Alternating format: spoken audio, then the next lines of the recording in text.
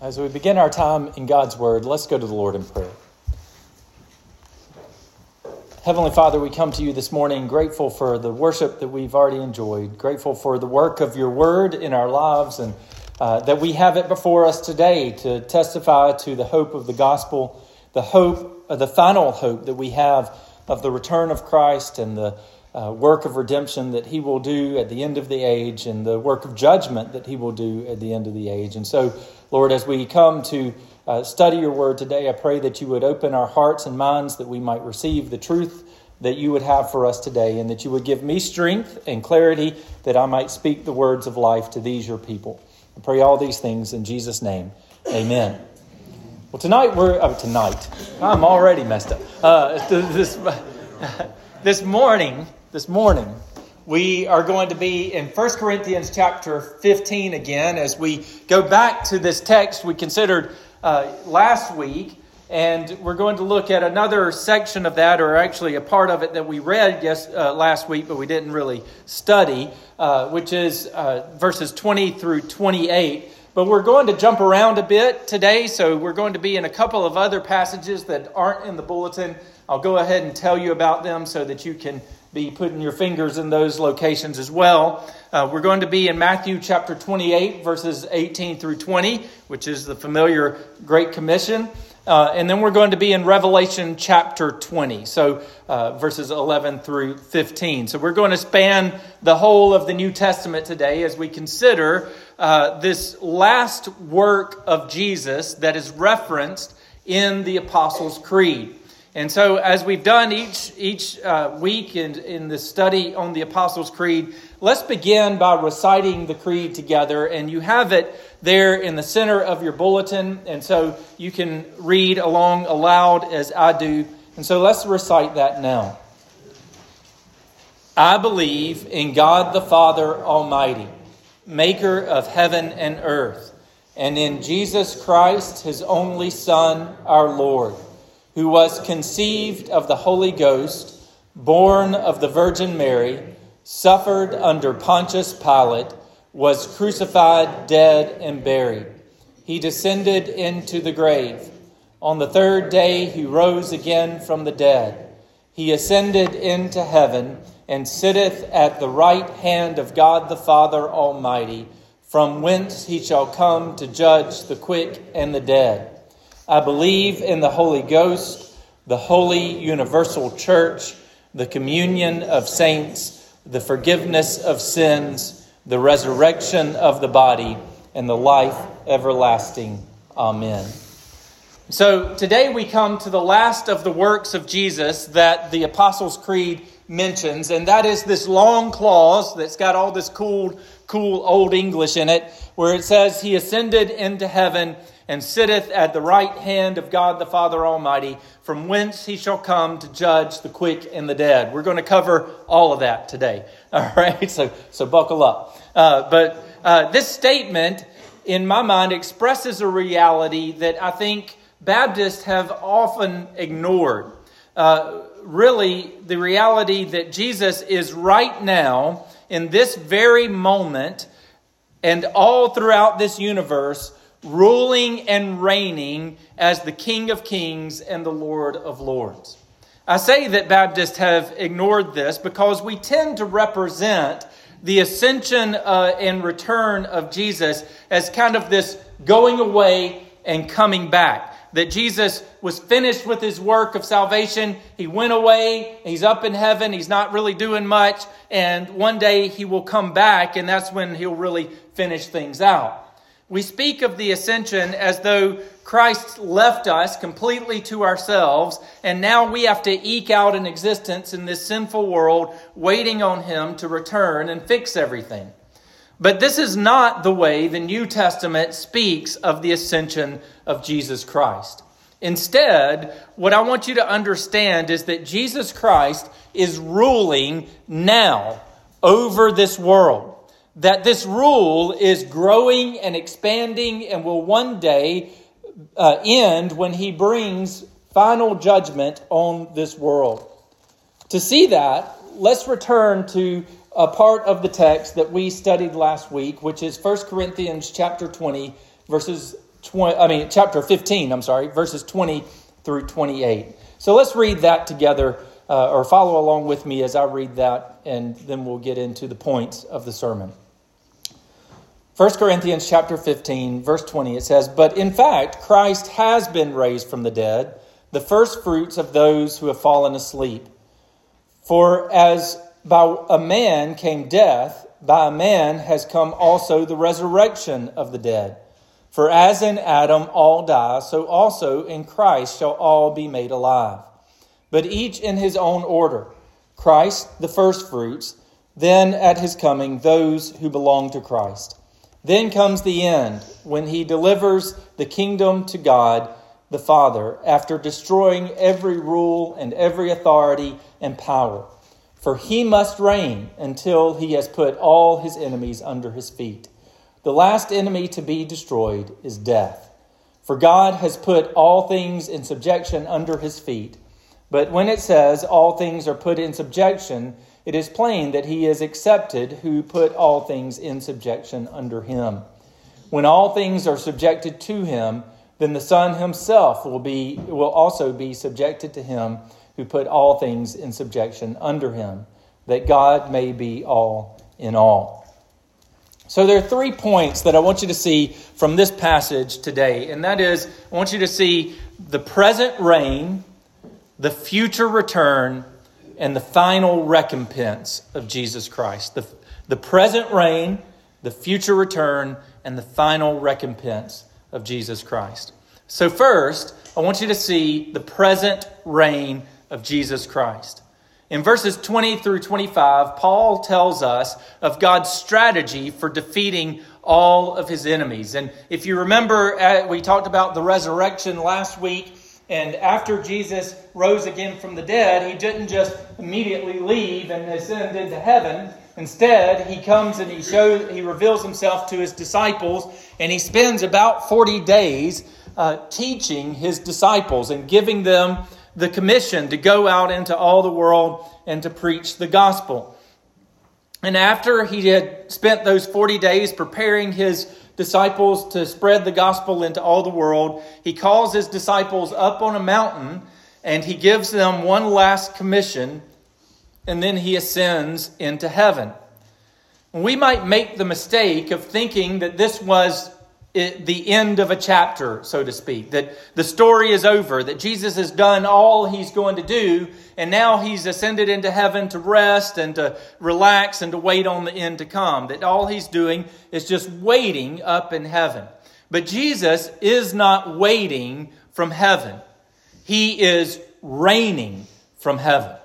Notice 2 important phrases in verses 24 and 25 of 1 Corinthians chapter 15. First of all, in verse 24, Paul says that Christ will deliver the kingdom to God. Notice this important word, after. In fact, you might want to underline after destroying every rule and every authority and power. Right now, in this present age, Jesus is building and expanding his kingdom. And as he does, he is defeating every rule and authority and power that would raise its might against him. There is not one rebellious kingdom, a single pagan religion, a lone philosophy that has not broken against the rock of the kingdom of God. The Roman army could vanquish any enemy on the battlefield, but they could not defend the Roman Empire from the spread of the gospel. The emperors Domitian and Trajan and Marcus Aurelius could do their worst to stamp out the rise of Christianity, and yet where they stamped, the fire spread all the more until the gospel reached all the way to the emperor himself. The pagan lands of the Angles and the Saxons and the Germans could resist the advance of the Romans, but they could not resist the spread of the kingdom of God. Karl Marx could condemn religion as the opium of the masses, but long after Marx and Lenin and Stalin, the Church of Christ still exists and still rules in the former Soviet Union. And even now, The sexual revolution and the identity ideology of our day can deny the very reality of God's good creation, but Jesus Christ will win over that power too. It too will break against the rock of the kingdom of God. Second, notice in verse 25 that Paul says he must reign until he has put all his enemies under his feet. Now, don't miss this all-important word. In fact, again, you can underline it in your Bible through 28. But we're going to jump around a bit today, so we're going to be in a couple of other passages that aren't in the bulletin. I'll go ahead and tell you about them so that you can be putting your fingers in those locations as well. We're going to be in Matthew chapter 28, verses 18 through 20, which is the familiar Great Commission. And then we're going to be in Revelation chapter 20, so verses 11 through 15. So we're going to span the whole of the New Testament today as we consider this last work of Jesus that is referenced in the Apostles' Creed. And so as we've done each week in the study on the Apostles' Creed, let's begin by reciting the Creed together. And you have it there in the center of your bulletin. And so you can read along aloud as I do. And so let's recite that now. I believe in God the Father Almighty, maker of heaven and earth, and in Jesus Christ, his only Son, our Lord, who was conceived of the Holy Ghost, born of the Virgin Mary, suffered under Pontius Pilate, was crucified, dead, and buried. He descended into the grave. On the third day he rose again from the dead. He ascended into heaven and sitteth at the right hand of God the Father Almighty, from whence he shall come to judge the quick and the dead. I believe in the Holy Ghost, the holy universal church, the communion of saints, the forgiveness of sins, the resurrection of the body, and the life everlasting. Amen. So today we come to the last of the works of Jesus that the Apostles' Creed mentions, and that is this long clause that's got all this cool old English in it, where it says he ascended into heaven and sitteth at the right hand of God the Father Almighty, from whence he shall come to judge the quick and the dead. We're going to cover all of that today. All right, so buckle up. But this statement, in my mind, expresses a reality that I think Baptists have often ignored. Really, the reality that Jesus is right now, in this very moment, and all throughout this universe, ruling and reigning as the King of Kings and the Lord of Lords. I say that Baptists have ignored this because we tend to represent the ascension and return of Jesus as kind of this going away and coming back. That Jesus was finished with his work of salvation. He went away. He's up in heaven. He's not really doing much. And one day he will come back, and that's when he'll really finish things out. We speak of the ascension as though Christ left us completely to ourselves, and now we have to eke out an existence in this sinful world, waiting on him to return and fix everything. But this is not the way the New Testament speaks of the ascension of Jesus Christ. Instead, what I want you to understand is that Jesus Christ is ruling now over this world. That this rule is growing and expanding and will one day end when he brings final judgment on this world. To see that, let's return to a part of the text that we studied last week, which is 1 Corinthians chapter 15, verses 20 through 28. So let's read that together, or follow along with me as I read that, and then we'll get into the points of the sermon. 1 Corinthians chapter 15, verse 20, it says, "But in fact, Christ has been raised from the dead, the first fruits of those who have fallen asleep. For as by a man came death, by a man has come also the resurrection of the dead. For as in Adam all die, so also in Christ shall all be made alive. But each in his own order. Christ the firstfruits, then at his coming those who belong to Christ. Then comes the end, when he delivers the kingdom to God the Father, after destroying every rule and every authority and power. For he must reign until he has put all his enemies under his feet. The last enemy to be destroyed is death. For God has put all things in subjection under his feet. But when it says all things are put in subjection, it is plain that he is accepted who put all things in subjection under him.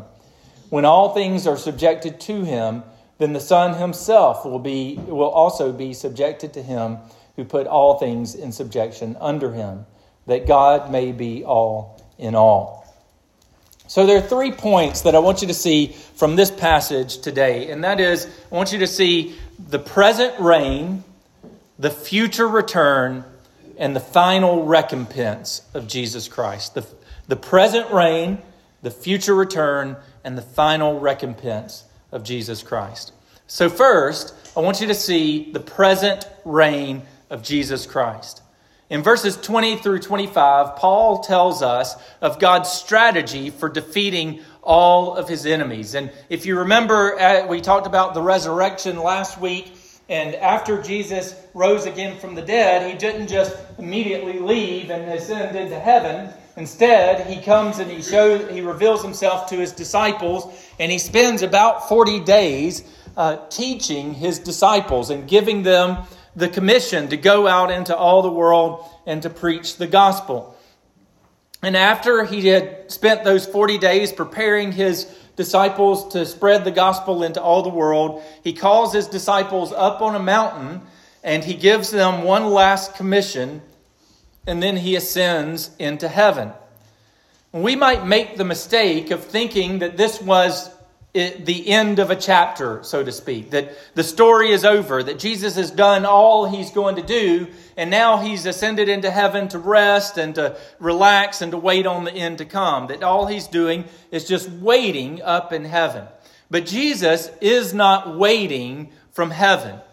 He is reigning from heaven.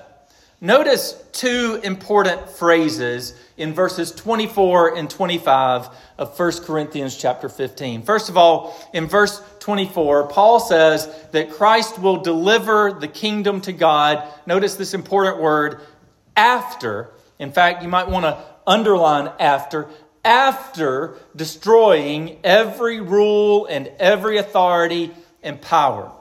Right now, in this present age, Jesus is building and expanding his kingdom. And as he does, he is defeating every rule and authority and power that would raise its might against him. There is not one rebellious kingdom, a single pagan religion, a lone philosophy that has not broken against the rock of the kingdom of God. The Roman army could vanquish any enemy on the battlefield, but they could not defend the Roman Empire from the spread of the gospel. The emperors Domitian and Trajan and Marcus Aurelius could do their worst to stamp out the rise of Christianity, and yet where they stamped, the fire spread all the more until the gospel reached all the way to the emperor himself. The pagan lands of the Angles and the Saxons and the Germans could resist the advance of the Romans, but they could not resist the spread of the kingdom of God. Karl Marx could condemn religion as the opium of the masses, but long after Marx and Lenin and Stalin, the Church of Christ still exists and still rules in the former Soviet Union. And even now, the sexual revolution and the identity ideology of our day can deny the very reality of God's good creation, but Jesus Christ will win over that power too. It too will break against the rock of the kingdom of God. Second, notice in verse 25 that Paul says he must reign until he has put all his enemies under his feet. Now, don't miss this all-important word. In fact, again, you can underline it in your Bible. The word reign. in this present age, Jesus is not waiting. He is not fretting over what we miserable humans might do. He is not watching the political talk shows, praise God, right? He is not watching the political talk shows to know whether America will be saved or not. Jesus is reigning. But you might wonder, how is Jesus reigning? How is it that he is reigning when our country seems to be morally corrupt? How is it that he is reigning when there are parts of this world where the gospel has not gone into and has not broken into? Well, there are three ways that we find that Jesus reigns in this world. And I want you to notice these three ways from Scripture. First, Jesus reigns through the gospel work of his church. And to see that, turn with me to Matthew chapter 28, verses 18 through 20. Matthew chapter 28, verses 18 through 20. Very familiar passage. Many of you might be able to quote it from your Bible drill days. It is a good one to memorize if you haven't already memorized it. Matthew chapter 28, verses 18 through 20. And Jesus came and said to them, "All authority in heaven and on earth has been given to me. Go therefore and make disciples of all nations, baptizing them in the name of the Father and of the Son and of the Holy Spirit, teaching them to observe all that I have commanded you. And behold, I am with you always to the end of the age." Now this is the famous Great Commission, the last command that Jesus gave to his disciples before ascending. And this commission serves as marching orders for the church. And the command reinforces the fact that Jesus reigns. Notice in verse 18 how Jesus begins this commission. He doesn't begin this commission by saying, well, good luck, right? He doesn't begin this commission by saying, well, I'm going to give you some helpful steps as to how you guys can manage while I'm gone. He doesn't say that, does he? He says, all authority has been given to me in heaven and on earth. Therefore, go. All authority has been given to Jesus. Jesus has all authority in heaven and on earth. He has authority over Satan and demons and presidents and dictators and armies and natural forces. He has authority over all of it. And because he has authority, has all authority, his church can now be about his business, and we can do his business with the authority of Jesus Christ. So what business are we to be about? Well, Jesus tells us what the church is to be about. We are to make disciples of all nations, and we are to baptize, and we are to teach. Now, you'll notice some things are absent there. There are some things like having being a social institution. There are things that are missing, like even having a food pantry or a homeless shelter or whatever it might be. Now, are those things good? Yes, they are. Are those things that Christians should do? Yes, they are. But the commission of the church is the gospel proclamation. The work of this institution at Antioch West Baptist Church, the work of the pastor and the deacons and the consideration of the church and business in the business meeting is to be concerned for the proclamation of the gospel around this world, starting here on this road and working out from there to the uttermost parts of the earth. And we are to be concerned as a church with baptizing and teaching those who we have led to Christ. That is our work. And when we do that business, we do it under the authority of Jesus Christ. And what authority does Jesus have? All authority. So when we preach the gospel, we are doing it with all authority. We are doing it with the power of the Word of God, by the Spirit of God, and nothing can stop us, not even the gates of hell. So Jesus extends his reign and he defeats his enemies through the work of the church in the world. Second, Jesus reigns through the personal holiness of believers. Now, we talked about this text this past Wednesday night, but in Matthew chapter 5, verses 13 through 16, Jesus gives these familiar metaphors for what his disciples are to be doing while in the world. How disciples of Jesus Christ are to be working in this world. And if you remember from that famous passage, Jesus says that we are to be salt and light.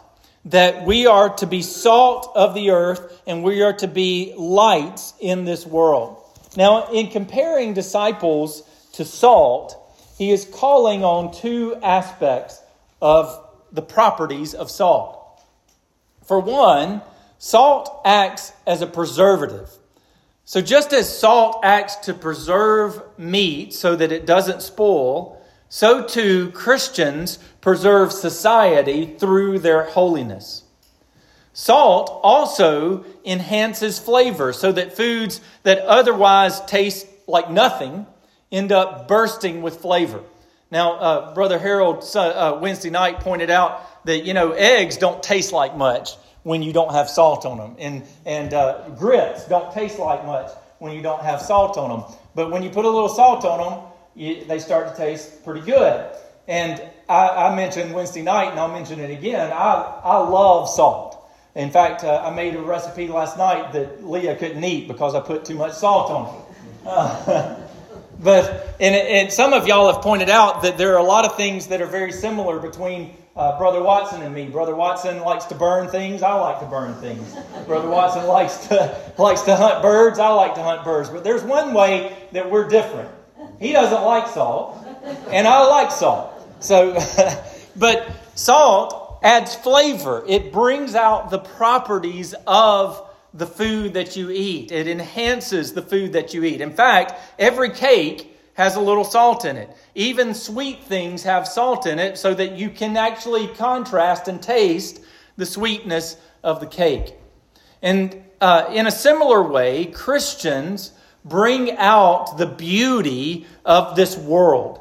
Christians bring beauty and goodness to this world by our worship of our God and our faithful witness to the abundant life.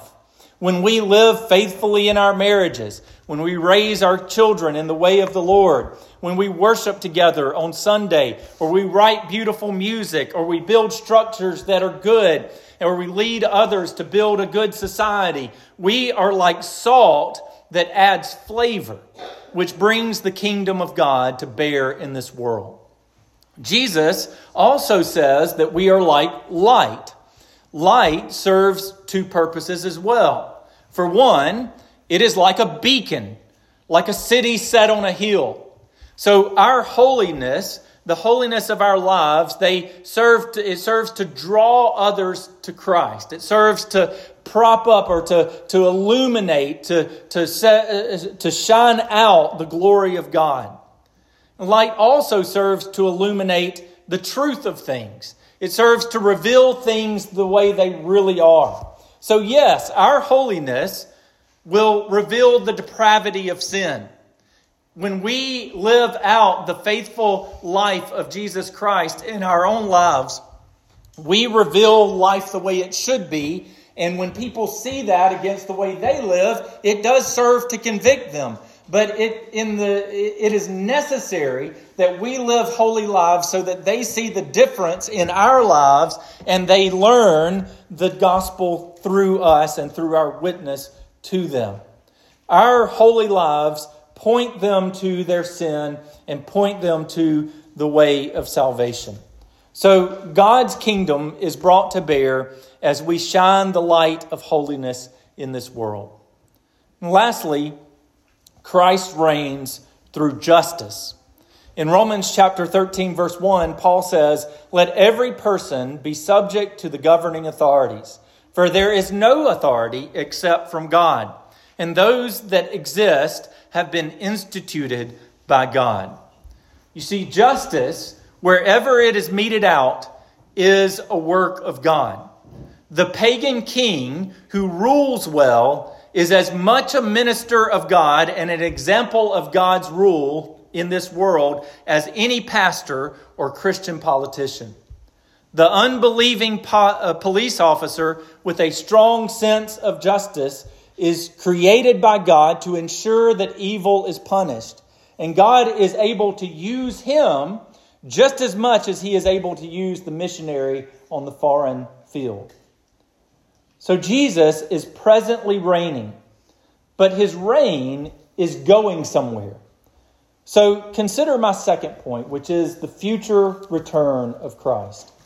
So the Creed looks forward to the day when Jesus Christ will come to judge the quick and the dead. As 1 Corinthians chapter 15, verse 23 promises that, as Paul says, in Christ shall all be made alive, but each in his own order. Christ, the first fruits, then at his coming, those who belong to Christ. Christ is ruling now, but there will come a day when he will finish his work.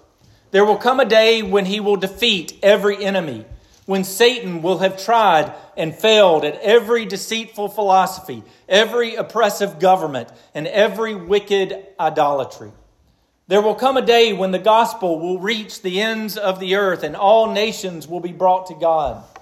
When that day comes, Jesus will return in a shout, in the sound of a trumpet, as 1 Corinthians chapter 15, verse 52 says.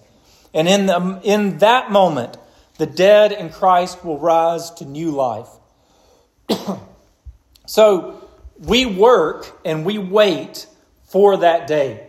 We work as salt and light in the world so that God's kingdom might be seen in us. We work through the church to spread the gospel to the ends of the earth. We work to bring justice to this world. And we wait as Jesus Christ defeats his enemies through those works.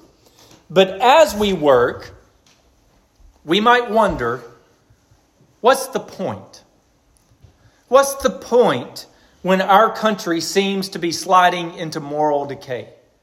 What's the point when China and Nepal and the Arab states seem to be so resistant to the spread of the gospel? What's the point when our own government seems to traffic more in injustice than in justice? We work not because we will be the generation to see its completion, but because we have faith that even still Jesus reigns and he will win. And when he does win, when his rule is complete, he will bring us up out of the ground and make us new so that we will revel in it too. Lastly, see that Jesus will return and he will bring a final recompense with him. So the creed ends the works of Jesus by confessing that he will judge the quick and the dead, the living and the dead, the quick and the dead. That's where that comes from. To see this, turn with me to Revelation chapter 20, verses 11 through 15. Revelation 20, verses 11 through 15.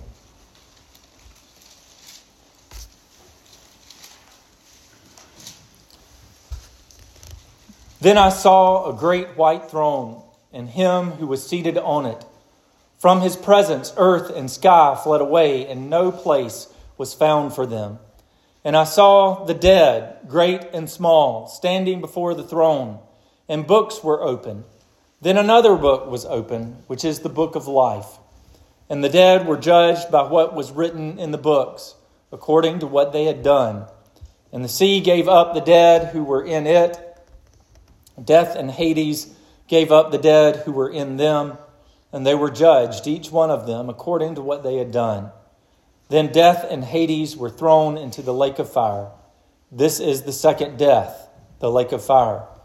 And if anyone's name was not found written in the book of life, he was thrown into the lake of fire. So this scene is known as the Great White Throne Judgment. After Satan has finally been defeated, God calls all of humanity to judgment. both the quick and the dead, those who are living and those who are long past. Notice he says, even death and Hades gave up their dead. So he calls all the souls who have ever lived to account for what they have done. And there are two books that are opened in this great white throne judgment.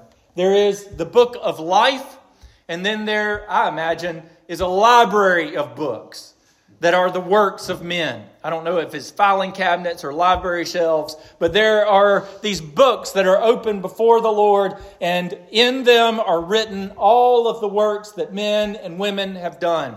And then every man and woman, as Revelation says, both small and great, wealthy and poor, righteous and unrighteous, all of humanity is brought before God, and they are called to give an account. If your name is written in the book of life, you enter into eternal life with God. But if your name is not written there, you are judged according to your works. Now, you might be thinking, well, good. I'm glad I'm judged according to my works because, I'm here on Sunday. I give to all the charities. I give to the Humane Shelter. I give to whenever the Tractor Supply asks me if I want to give to Mutt's Nation, I round up. I'm a good person, And you might think, well, I've done what I'm supposed to do. And so I hope God opens my book and judges me by my works. But I want you to notice in verse 15, the certainty with which God judges every person who is not written in the book of life. Right. Notice in verse 15 it says, if anyone's name was not found written in the book of life, he was what? He was thrown into the lake of fire. There is no ambiguity here.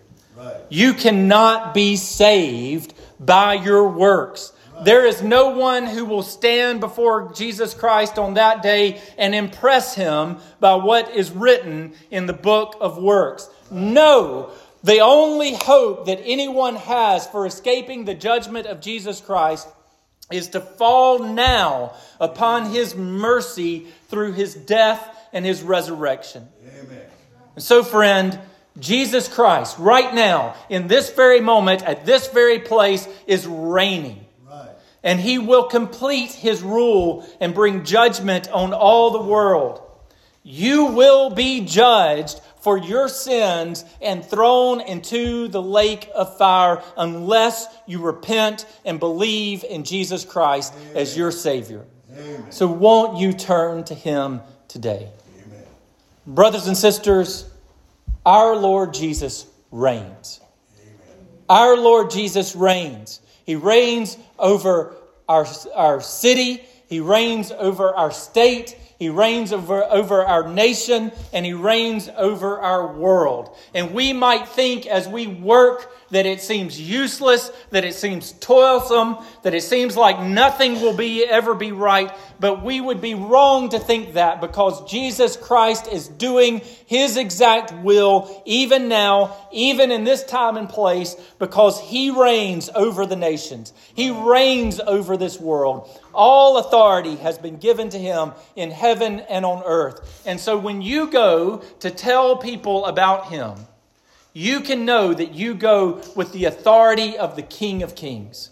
When you do good in this world, you can know that you do it with the authority and the power of the King of Kings. When you live faithfully as a good man or a good woman in this world, and you care for others, and you give to the poor, and you help the helpless, and you raise your children in the admonition of the Lord, even as people scorn you for it, you can know that you do so in the power of God. And Jesus reigns, and he is reigning through what you do in this world. He is defeating every last enemy as we live holy lives before a watching world. He is destroying every power as we make disciples and spread the gospel. And so may we be about his business as we work and wait for his return. Let's pray. Heavenly Father, we thank you for the truth of your victory over sin and death. We thank you for the rule of Jesus Christ, even now, who is ruling through your word. He is ruling through your church. He is ruling through your people. He is ruling through the authorities of this world. He is in complete control. And there is not one person who, even though they might be in sin and rebellion against you, there is not one person who will have victory over him. But Jesus Christ will rule. And he will bring this world to its completion at the right time. And he will judge the nations as the righteous judge of the whole world. And everyone will give an account because he is just. And Lord, we trust in his justice, we trust in his grace, and we rest in what you have done through your Son. We pray that you would give us courage as we go from this place. Give us the power of your Spirit as we go from this place, that we might work and wait for you as you work out your rule over this world. I pray all these things in Jesus' name. Amen.